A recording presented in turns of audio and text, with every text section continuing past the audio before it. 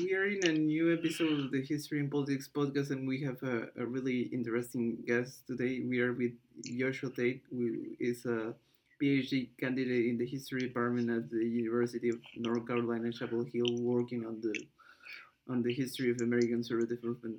So, hi, Joshua, and first of all, let's talk about how do you became interested in American history and then in the history of American conservatism. Hey, Camilo, thank you for having me. How did I get interested in American history? Well, American history is so important, I think, to understand the world, even now, but over the last, I don't know, 100 years at least. So it was really, really easy for me to become fascinated by that. And in particular, when I was at university, my undergraduate, I had a professor who, had a knack for really making the American founding come alive, and that was in some ways my entree to American history. How I got onto studying the conservative movement or conservatism in general, well, um, that was mostly in my honors year. So toward the end of my undergraduate career, I had to do a research paper, and the professor that I was being supervised by suggested I write something about a contemporary guy, a professor at Princeton named Robert P. George, who I'd never heard of, but now is quite a big deal, both an intellectual entrepreneur, but also like a network entrepreneur. Someone who I think occupies an interesting place then and now in the conservative movement. But I started looking at his career and looking at his writings, and realized that he was doing for the 21st century what other conservative intellectuals had done beforehand, and that he was part of a longer tradition of conservative intellectuals connecting religious belief and conservative politics with a broader tradition of a conservative interpretation of American history and American politics. And I fell down a rabbit hole of following that sort of trajectory, studying Robert P. George, and then expanding out to further more conservative intellectuals, and then kind of the movement or the ideology in general. So it's been ever expanding concentric circles of conservative thought ever since that moment. That's interesting. I mean, you're from New Zealand, right? That's right. I am from New Zealand, and people often ask me, how did I get into American history? Because I'm a New Zealander, which is strange because I have colleagues at the University of North Carolina who study French history and Russian history, and they're all Americans, and no one seems to worry about that. It's just, how could it possibly be that a foreigner is interested in American history? But as I said at the start, it's for many people outside the United States. The United States is the country that so dominates the global landscape that it's hard to avoid it. And in New Zealand, our pop culture and our political culture isn't only shaped by the United States, but it's certainly informed by it heavily. So, when I was younger, when I was at university, it was hard to miss. So it wasn't a strange thing for me to get into American politics, American political history. Yeah, I mean, I'm Peruvian, and the only Peruvian I know that is doing his PhD in a non-Latin American history is one that is doing in Southeast Asian history. And to be honest, Okay. I don't know any Peruvian that has done a graduate degree in American history, which is very curious because the U.S. is featured in a lot of process that happened in Peruvian history, and it's very curious. There are very few theses even about the relationships between Peru and the U.S., and it's very curious. And I think it has to deal with, I guess, not only Peru but in Latin America, that particularly in years before, it was very difficult to get passports, not only to go to the US, but to go to our places and to do, particular for historians, to do archival kind of work. And that is something that has complicated the for example, if I wanted to do Australian history, I Hmm. will have to first go to Chile because Australia doesn't have an embassy here in Peru, Right. and yeah, so it's kind of a bureaucratic, and also the people that want to do British history have to go to Colombia to process the visa there. So yeah, it's a little bit complex. Yeah, and there are people Oh man. that don't necessarily to study history, but that want to study overseas, so they have to travel to other countries in Latin America that have visas of other countries, and to the process is much longer, I guess, in Latin America, which is kind of complex in many ways. Oh, sure. Yeah, I bet. It sounds like I thought I had trouble with my visas. I had to travel up and down New Zealand to figure out to get my visa sorted. And whenever I left the United States, I would have to go to one specific city, which is not where my family lived, and it's in New Zealand, and it's not where my hometown was. So I would have to, and it was on a different island, so I would have to, change islands to sort my visa out so I could go back to the United States, where I was obviously taking classes or doing archival work and all of that sort of thing. So yeah, I sympathize with the hassle there. Yeah, it's interesting, and that is very curious. But I was wondering, and how do you already mentioned that you that your interest in in American conservatism developed as an undergraduate. So that was Mhm. kind of the reason why you decide to go to, I guess, to the University of North Carolina, Chapel Hill, that kind of have your advisor kind of works in the topics near you Mhm. relatively, I think. Yeah, that's more or less right. I knew that I wanted to do graduate work in history, and I knew that I wanted to study conservatism. So I started looking out for academics who were working in that field, and universities that had strong U.S. history programs and had strong backgrounds in history. And I kept seeing the University of North Carolina, partly because its press would keep coming up in the books that I would read, and I would, published by the University of North Carolina Press. And I didn't realize at that stage that there was, the press was quite distinct from the department, the history department. But so I had that on my mind, and UNC had and has great professors, especially ones working on American history and American conservatism, kind of writ large.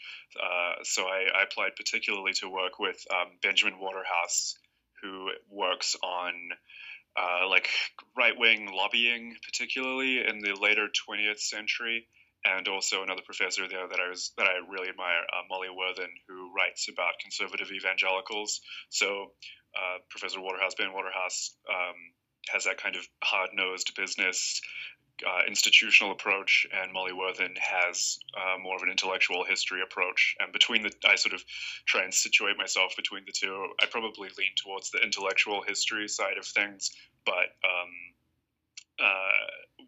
Ben Waterhouse tries to keep me grounded and explain how these ideas were developed in institutions and transferred through institutions and so on.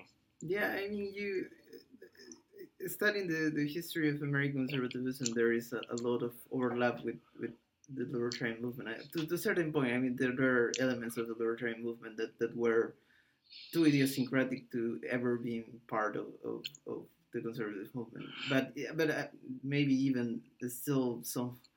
Um, to my mind comes that Dana Rohrabacher, the former um, speechwriter of Ronald Reagan and former congressman, also was for a while a kind of free market anarchist, a Mm-hmm. friend of Samuel L. Conkin. But in general, I mean, it has kind of this. Uh, so what we want to talk that is kind of this relationship with conservative and business. So what are your thesis kind of working in that regard? Because you're trying to merge the interest between economic and intellectual history.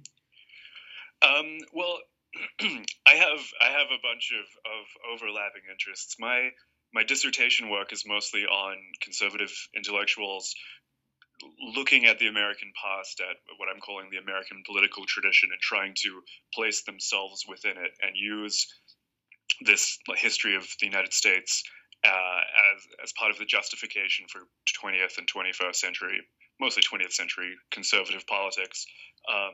Recently, I wrote something for the National Interest where I looked at this awkward relationship between free market economics and what the very earliest stages of what I'm calling like conscious conservatism in the middle of the 20th century. The argument is essentially that in the middle of the 20th century, in the 50s, there was a group of historians and political scientists who tried to make conservatism into a valid and useful ideology for mid 20th century America. And the argument was that they had a much more ambivalent relationship with free market economics than we now associate with conservatism. And so I think, the quirk or the irony I was tracing in that piece was that the reason that we call the right, or one of the reasons that the right embraced the term conservatism was because of these thinkers, but these thinkers saw themselves as having quite a distance from what we now associate with conservatism today, especially the economic side of things. And a number of the debates that we see today at the moment, in the piece I talked about Tucker Carlson going on Fox and criticizing the free market, which was, I think, quite a surprising move at the time. But then more recently, we've seen an argument among pundits between Sohrab Ahmari, who is this Catholic convert and increasingly populist critic of conservatism from the right, and David French, who is an evangelical and kind of straightforward, what we would call a fusionist conservative. And that's, in the last couple of weeks, really kind of exploded as a argument about what conservatism ought to be, or what the right in America ought to be in the future, vis-a-vis economics, vis-a-vis liberalism, and the United States itself. So I was, in this national interest piece, I was looking at some of the origins of that tension between conservatism, what it means to have a political ideology and order based on tradition and organicism and hierarchy, versus free market economics. And I suggested that there was a tension that was papered over for a long time, but it's beginning to come back into view, partly because of the Trump election and partly before that, due to the 2008 financial crisis. Yeah, I think that it's a very interesting issue. I think that being a Peruvian, for example, I identify myself as a libertarian, but people are surprised that I generally lean to the left in the Peruvian context, or in many ways, even in other contexts. But I mean, I even worked for a while in a foundation funded by the Koch brothers, mainly because a lot of Sure. libertarian foundations are funded by the Koch brothers, and I noticed that it's true. I mean, it's true that there you find the people you find in the libertarian movement tend to be more to the right, but I think that you find that there are people, even the ones that identify as somewhat conservative, have much liberal positions on many issues that people used to think. So there are pro-choice conservatives, and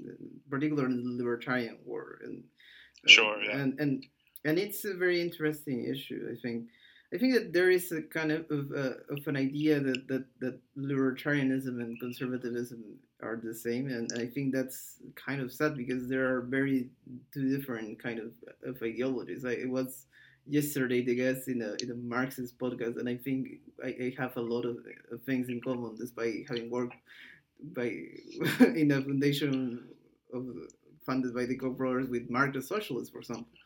And I think even if one reads the writings of people like Murray Rothbard, particularly in the 60s, one sees that it was not just the so-called left libertarian scene that kind of logic, that there were a kind of political realignment that could have worked if some conditions were kind of This is Murray Rothbard yeah, and his alliance with the New Left. yeah.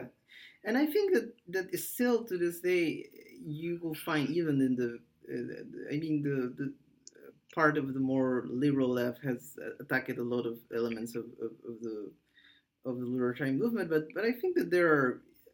I wasn't the only one, I think, and I am still not the only one in the libertarian movement that leans toward the left, at least to some degree. And I think, for example, you find writers like J.S. Walker of Reason Magazine, who, for example, says that El Alto in Bolivia is a kind of example of radical markets and decentralism.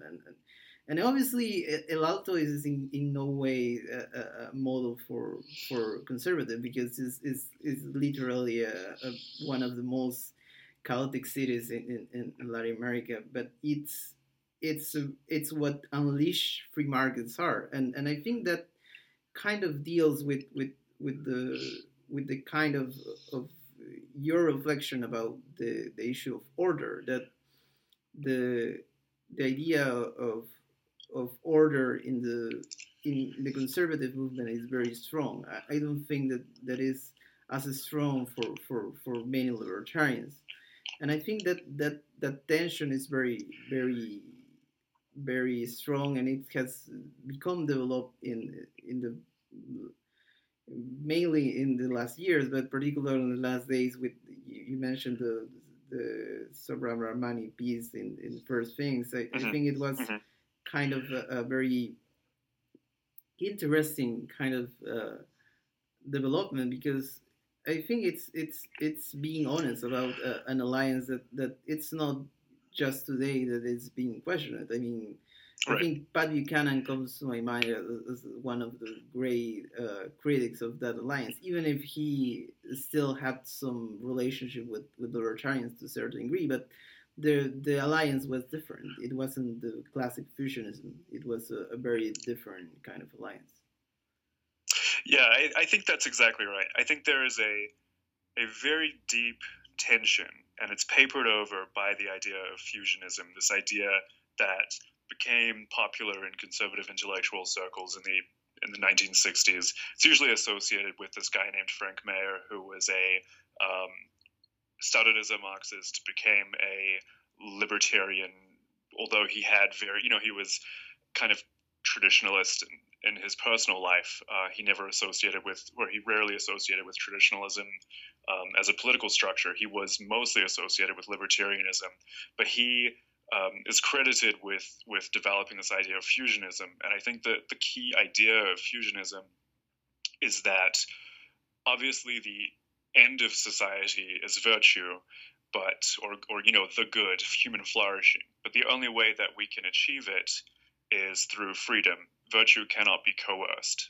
It has to be freely chosen, and therefore political society must be ordered around liberty, and particularly economic liberty, because, well, since liberty is indivisible in the argument. And so that became the fusionist, I guess, compromise. Yes, as conservatives, they said, we're going to focus on virtue, but politically that has to come from liberty. That became the organizing kind of idea. And it's the argument of the piece I wrote in the National Interest is essentially that was a compromise in which the traditionalists basically gave up their position to the libertarian position. They said, yeah, let's focus on libertarian policy goals. Let's focus on libertarian or libertarian informed political goals. And we will make, culture, we'll make our ideas, we'll make hierarchy and social order and Christian or Judeo-Christian tradition, we'll make those cultural issues. And that became the grand bargain, where social conservatives essentially worked for libertarian policy goals, and I guess the reciprocal expectation was that libertarians would support, or conservative, the grand alliance conservative movement would fight for traditional social values and mores, and it didn't really play out that way for a lot of reasons. And so the argument is that traditionalists ended up becoming allies for libertarians without necessarily getting as much in return. And that, I think, the people like Tucker Carlson, people like Sohrab Ahmari, and then we could look at people like Patrick Deneen as well at Notre Dame, are beginning to rebel against that alliance. They're saying, what are social conservatives, what are traditionalists, what are, I don't know, quote-unquote, true conservatives getting out of this alliance? Perhaps it's time to break away from libertarianism, which they see as a kind of liberalism, and a kind and so breaking away from that is possibly the direction that they are going to go. But I think it's in the air. It's up for debate. Yeah, I mean, the one of the other people that has been arguing for that is Daniel McCarthy, and Daniel McCarthy worked in the campaign of Ron Paul, and he was the editor of the American Conservative. Now I think he's the editor of Modern Age and other conservative publication, and it's very interesting. I think Daniel is someone that has some libertarian instincts, but adapts to the time, and I think that seeing Trumpism as it is, um, it was kind of a shift in the minds of many in the conservative movement, and I think it kind of expressed a lot of the issues that maybe are playing, because some of the articles that I hear is basically saying uh, social conservative play to the libertarian game.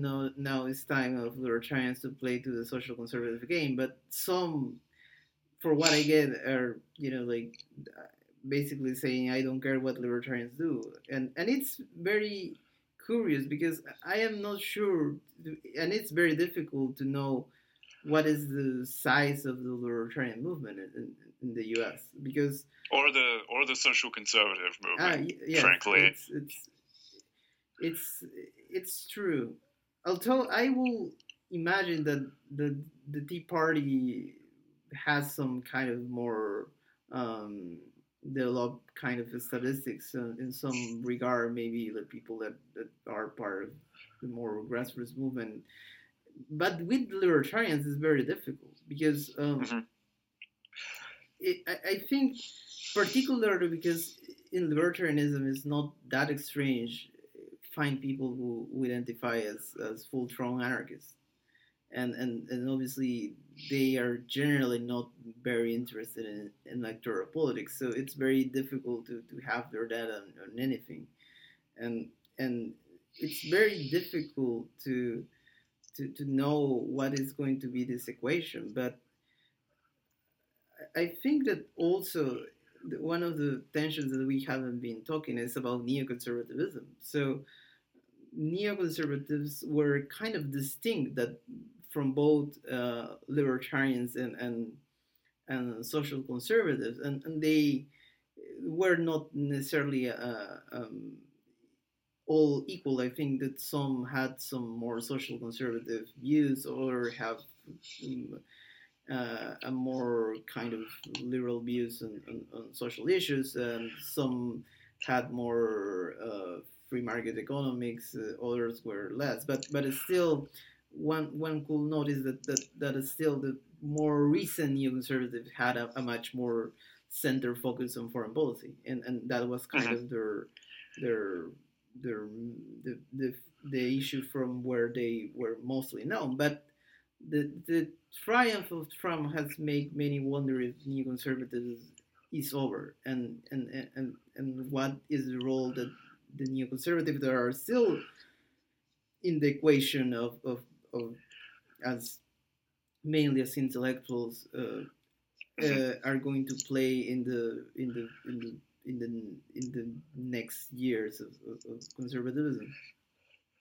Yeah, that's an interesting question. Neoconservatives, I mean, they're a tricky bunch to nail down, And if we're talking about, we can look at them in kind of generations. We've got that first generation of disillusioned liberals who sort of moved to the right in the 1970s. And then in the 1980s, you have those hawkish Scoop Jackson type Cold Warriors. And then in the 1990s and 2000s, we have those foreign policy type folks, the war in Iraq leaders, I suppose, in a sense. But today, I made a joking chart where I tried to figure out, who was part of fourth generation neoconservatism and what did it mean? What does it stand for? And you're right, they're put in a very awkward position by Trump because they are, they're still the more or less never Trump contingent. I think they are the strongest voices, or among the strongest voices of that group. But what they actually represent, it's not entirely clear. Are they standing up for fusionism and like Reaganism style conservatism? Are they still carrying that flag? Maybe. Are they are they trying to maintain like the liberal international order, sort of American hegemony, but an emphasis on human rights and democracy worldwide? In this instance, there's kind of a contrast with some of the social conservatives who look to places like Poland and Hungary as potential examples of socially conservative democratic nations with a Christian heritage. So you have neoconservatives who are very critical of that perspective, or are neoconservatives just kind of besieged moderates trying to stand up for what they see as American principles against, the socialism or quote unquote socialism of the Democratic Party versus the populism of the Republican Party, and they're sort of politically homeless. There's the website The Bulwark, I think edited by Charlie Sykes, which is a very interesting website that is one of the major, I guess, neoconservative fourth generation neocon outlets, and they post interesting stuff, including some surprisingly pro Elizabeth Warren coverage, which sort of gives you a sense of how politically homeless they are right now. Yeah, that's curious and interesting. I mean, neoconservatives are really an interesting group, and yeah, I mean, I was going to ask you, do you consider Elliot Abraham as a neoconservative?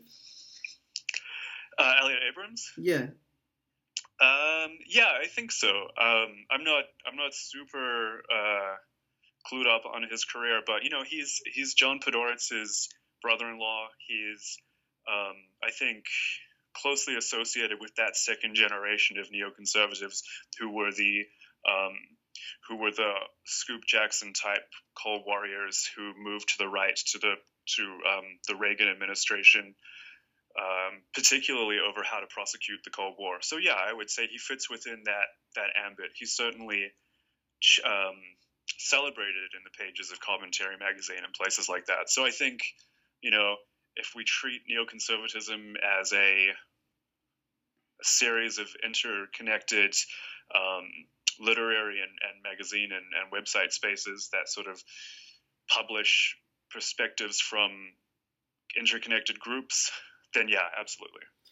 And what do you make about John Bolton? Because he has characterized himself as a realist, not as a neoconservative, but he is pretty hawkish, and some argue that he is even more hawkish than some neoconservatives. Yeah, I mean that's true. I think he says about himself that he wakes up every day, or maybe this is what someone says about him, that he wakes up every day and thinks, what can he do to strengthen the United States' position in the world? So I think, yeah, from that perspective, he's less interested in the classic neoconservative foreign policy agenda, which is like a neo-Wilsonian liberalism with teeth sort of outlook, and just a more straightforward assertion of American power and status and hegemony. But I think for his neoconservative supporters, they usually see a congruence between his assertion of American status and the advancement of liberalism with teeth, the advancement of human rights and democracy abroad and so on. So I think they see him as a fellow traveler, a type of person they can make common cause with, even if he doesn't necessarily identify with them. I think they identify with at least his proximate goals.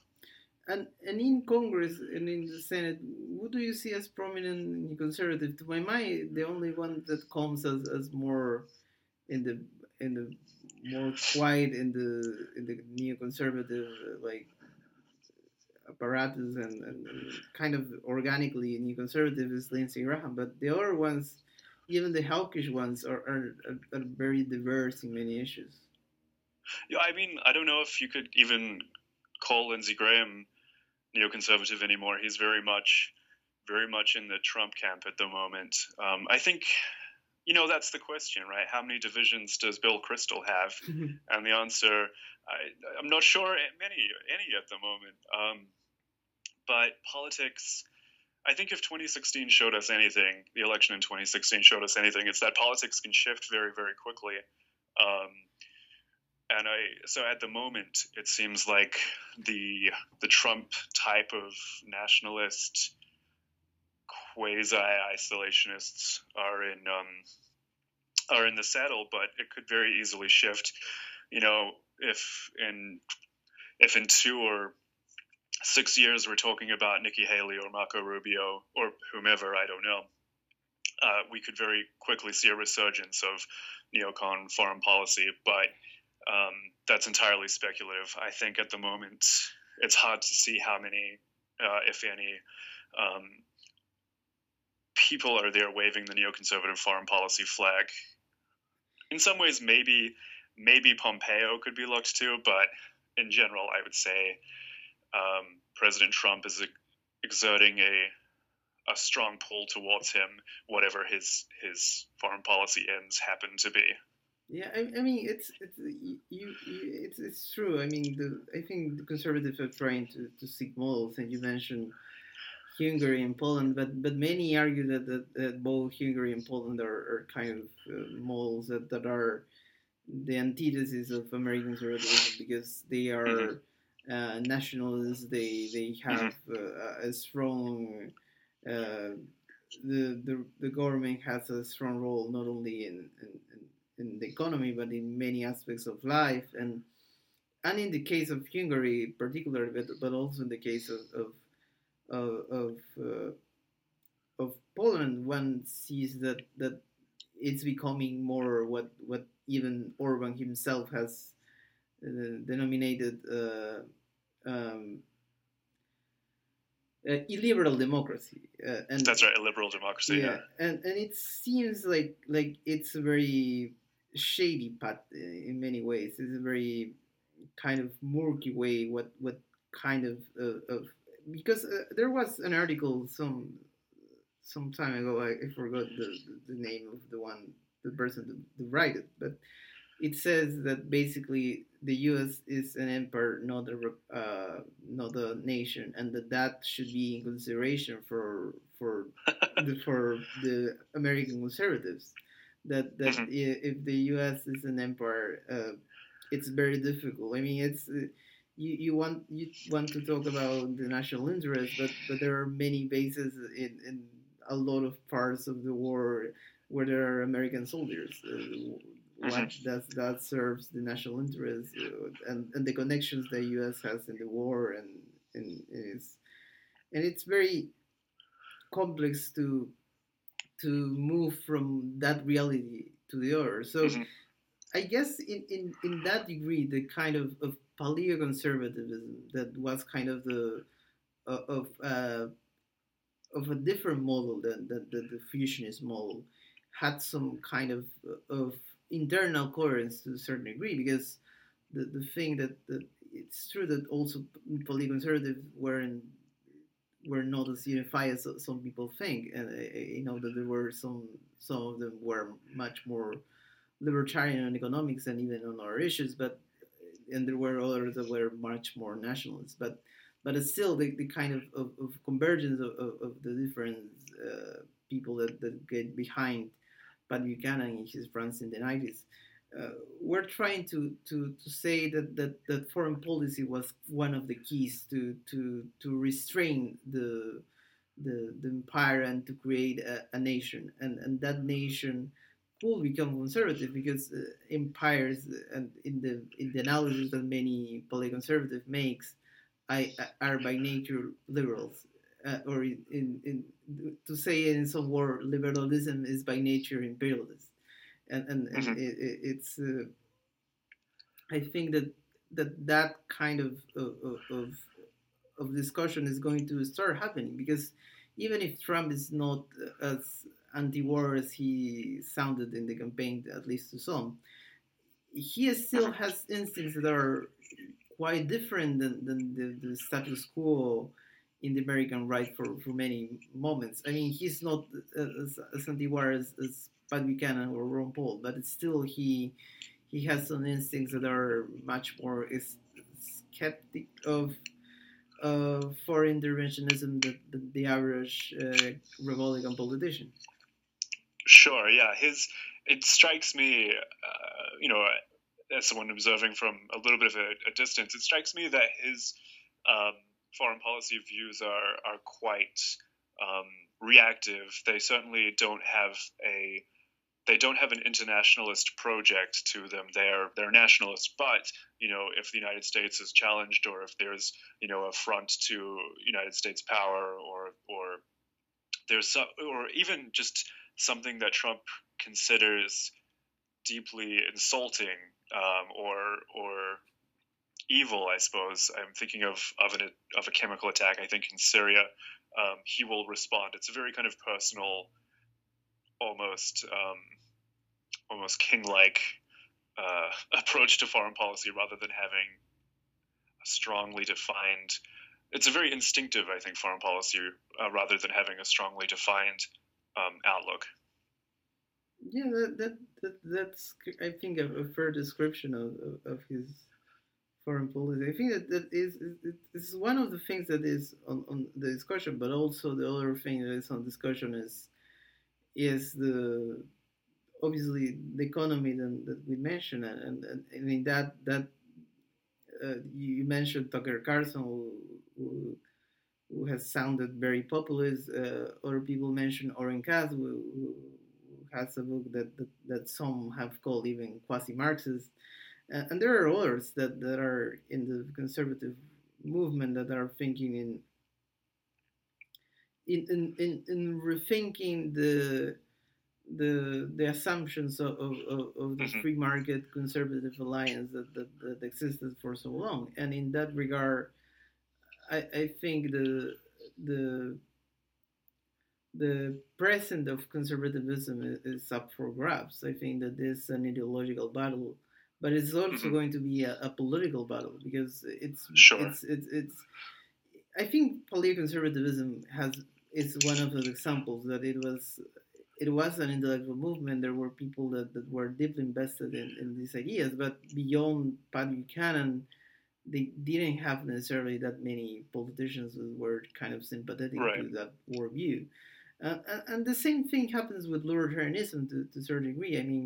Uh, I mean, there are many people in in the libertarian movement that are uh, even registered as Republicans in neo-Republican circles, but still there are very few that have run, and Ron Paul is the more successful kind of example. But one sees, for example, Justin Amash now that seems to be gonna be primary because of his comments in favor of impeachment of Trump.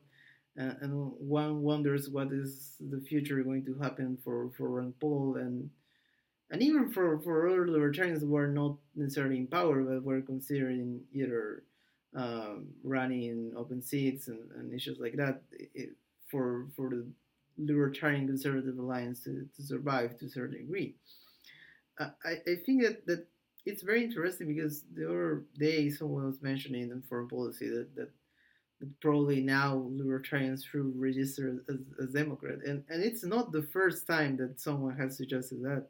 I mean, in the 2000s there was in the after the Iraq War there was kind of the libertarians, the call to make the of libertarians to move to the Democratic Party to try to make it more libertarian in some way, but it wasn't that large, and I think it also stumbled upon the emergence of Ron Paul, and it will sound very weird, but Ron Paul got a support not only among libertarians but even among the left. I mean, there were editorials were very weird, the Marxist case for Ron Paul and things like that, but I think that it was kind of his foreign policy that attracted many people that were very different than the average Republican primary voter, and I guess that's the difference that libertarians could bring to the table. But at the same time, one one sees that it's very difficult. The libertarian ideas are going to have at least the economic ideas are going to have that much traction in a context where it's very difficult what the transition is going to be from the current economic system to a more digitalized economy, to a more technological based economy.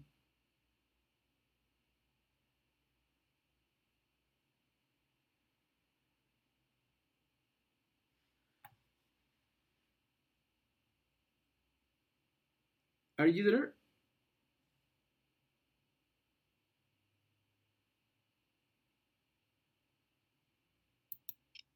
Hey, can you hear me? Yeah, yeah. Okay, sorry, I did hear you, but I muted you somehow. I muted myself somehow. No problem.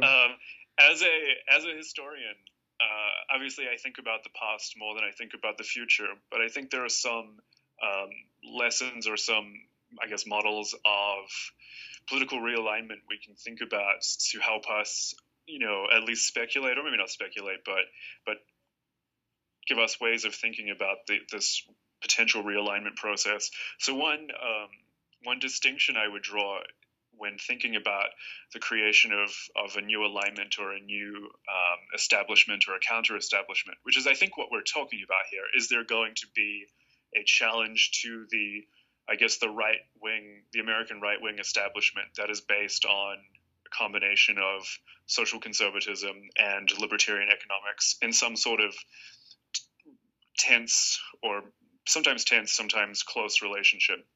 And is that being challenged under Trump and in the future? And I think to some extent, yeah, it is. We can look at politicians like Josh Hawley out of Missouri as putting forward a potential post-Trump Republican type party that draws on that sort of populist, almost kind of big government conservative outlook. It remains to be seen whether or not that's going to be successful. I think Marco Rubio has also sort of made hints in that direction. We can also look at the journal American Affairs, which is trying to, famously it made waves as being a pro-Trump journal. It sort of eschewed that term now, but certainly considers itself and puts forward itself as a creative site for post-Trumpian right-wing thought that is not nearly as free market as its predecessors. But I think we can draw a distinction between institutional changes, the institutional creation of a counter-establishment, and the political changes. And I think institutionally, the libertarian or the classic fusionist Republican or classic fusionist conservative position remains fairly strong.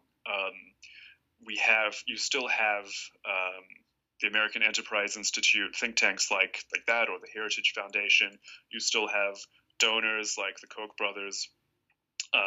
You still have a lot of different pre-existing institutional frameworks, think tanks in different states, pre-existing political staffers within different senators and congressmen's staff who already subscribe to the traditional conservative ideology, they are already there. They have there are pre-existing networks, there are pre-existing ideas, there's pre-existing legitimized literature.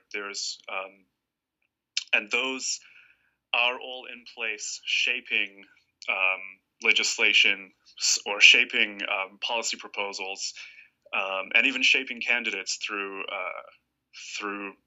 political donations. So I think that the traditional conservative outlook remains institutionally fairly strong, and the populists, this potential Trumpy, big government, conservative, right-wing, nationalist, whatever you want to call it, possible alternative, does not yet have the institutional strength to challenge it. It's either going to have to build up its own institution or counter-establishment, or take over, the Heritage Foundation and the American Enterprise Institute and develop its own bevy of political donors who are willing to finance political campaigns.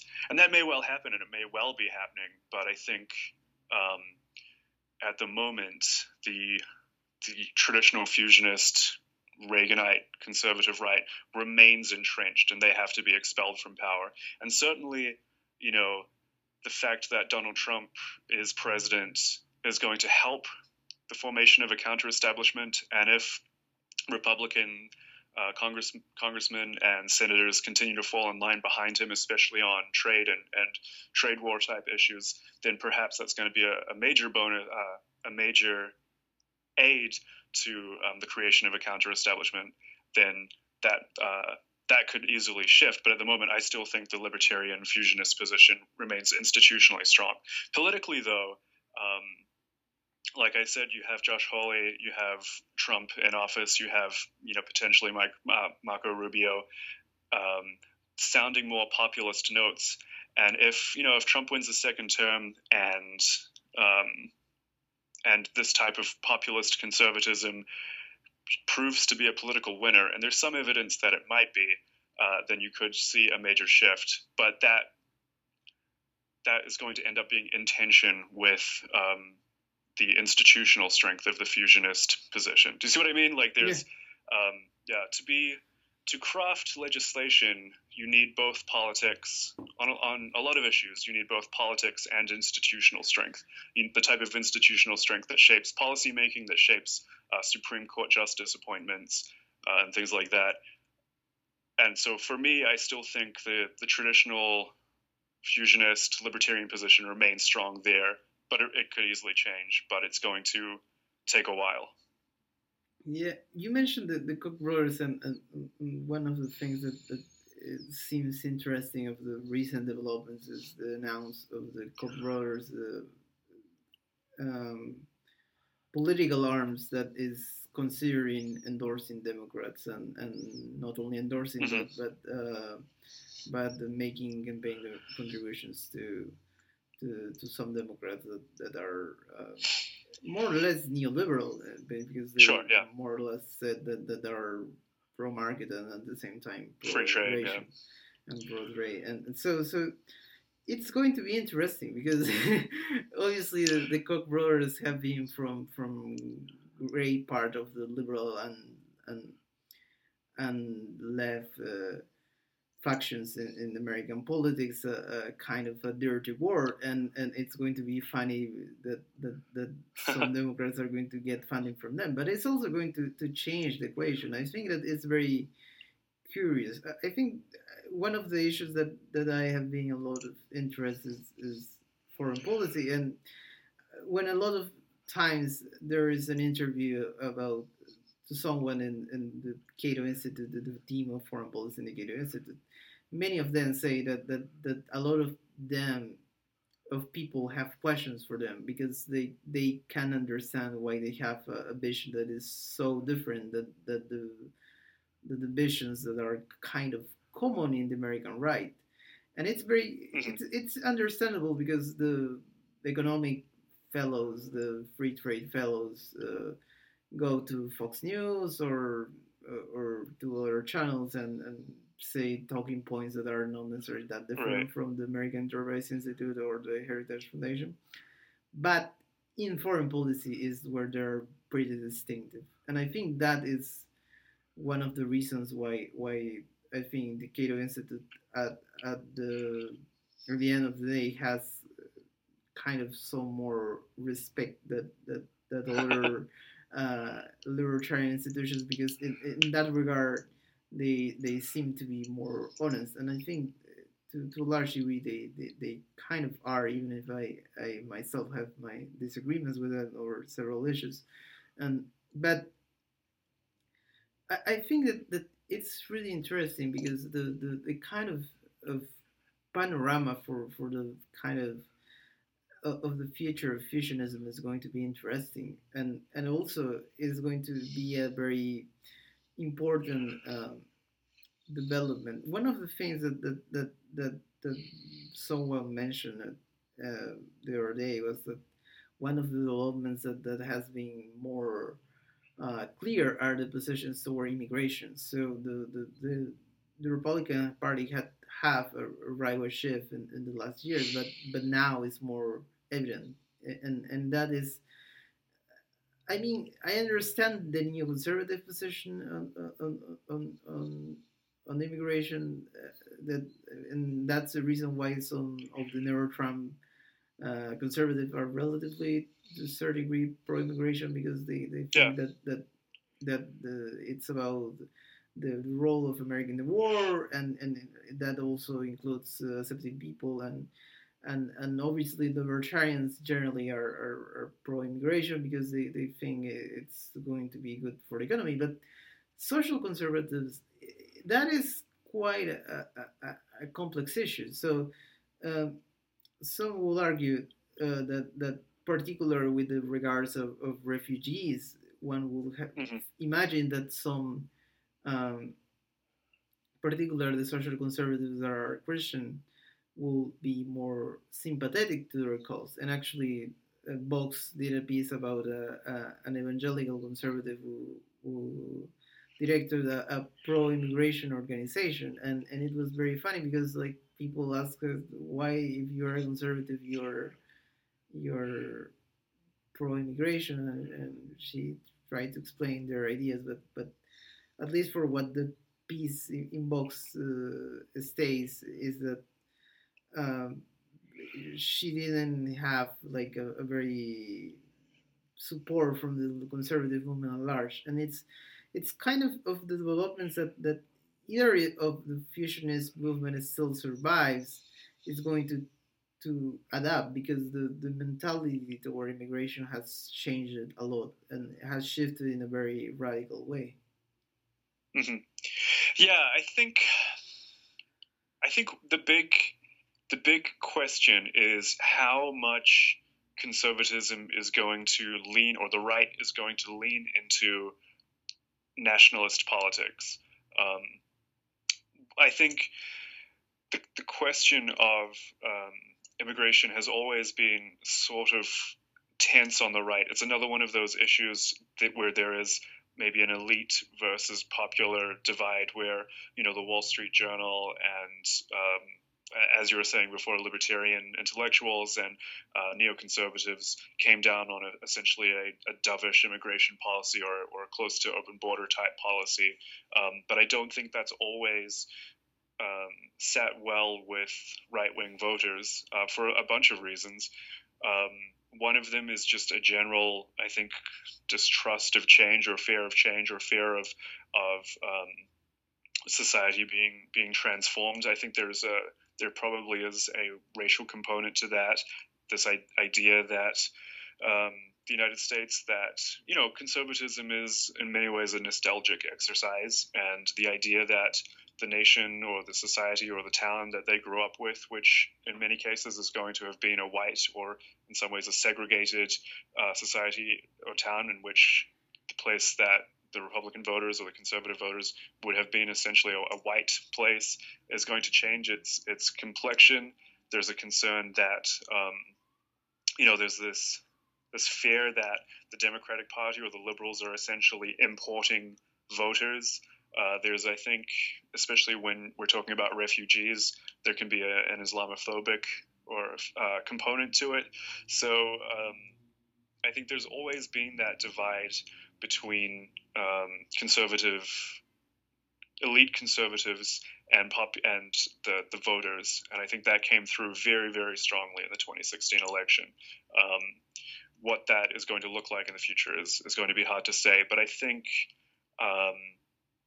I'm pretty sympathetic to the idea that the white portion of the vote, the electoral vote, is going to continue to decrease unless and the Republican Party is going to suffer unless they can expand beyond what is in many ways a white identity politics.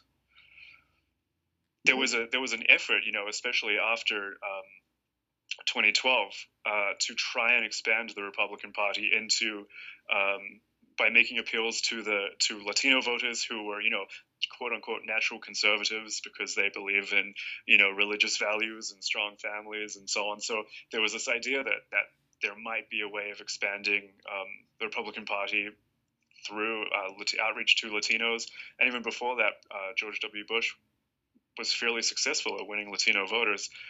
But there's been a whiplash against that. And I think it may be difficult for the Republican Party to remain competitive on a national level if they continue down this nativist path. Yeah, that's an interesting reflection. I think we could leave it here. It has been a pleasure, really, talk to you. A very deep conversation about a very interesting topic like American conservatism. So, thanks, Joshua. And where do people can find what your thank you. Thank you for having me. You can find me on Twitter at Joshua_A_Tate. That's TAIT, and I write regularly for Arc Digital. So if you follow my Twitter account, you can see my regular pieces there where I write about conservatism, politics, religion, even art a little bit. But yeah, thank you very much for having me, Camilo. It was a pleasure. Thank you. Bye. Take care.